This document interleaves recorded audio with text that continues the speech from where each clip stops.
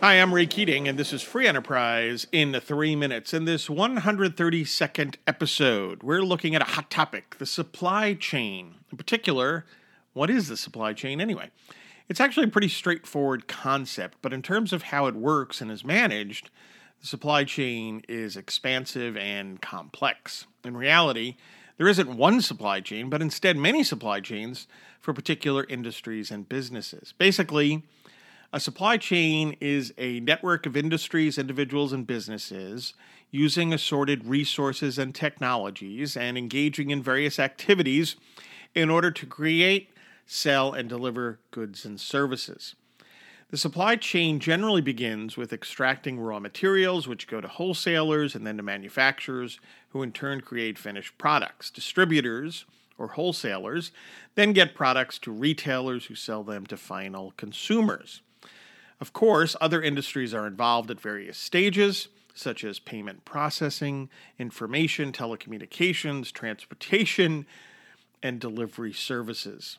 Now, supply chains ran into problems during the pandemic as assorted businesses and industries were shut down, but consumer demand, after a brief decline, quickly moved back to a growth mode.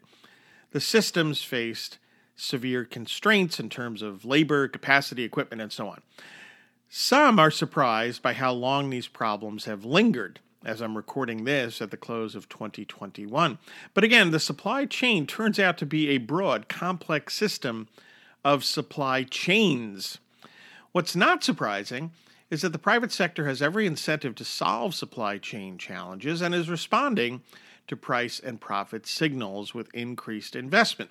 For example, venture capital investment has jumped dramatically. As noted by FreightWaves, venture capital investment in supply chain technology startups remained robust in the third quarter of 2021, coming in at $7.8 billion for the United States and Europe.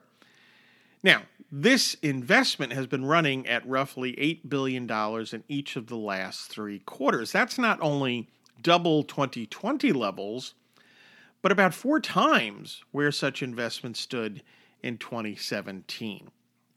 By the way, even a passing look at the realities of supply chains makes clear how ridiculous it is to think that politicians and their appointees, devoid of any knowledge and experience in supply chain matters, never mind proper incentives, could somehow contribute to fixing supply chain problems. That is, other than removing or reducing governmental barriers to entrepreneurship, private investment, and innovation. Hey, thanks for listening.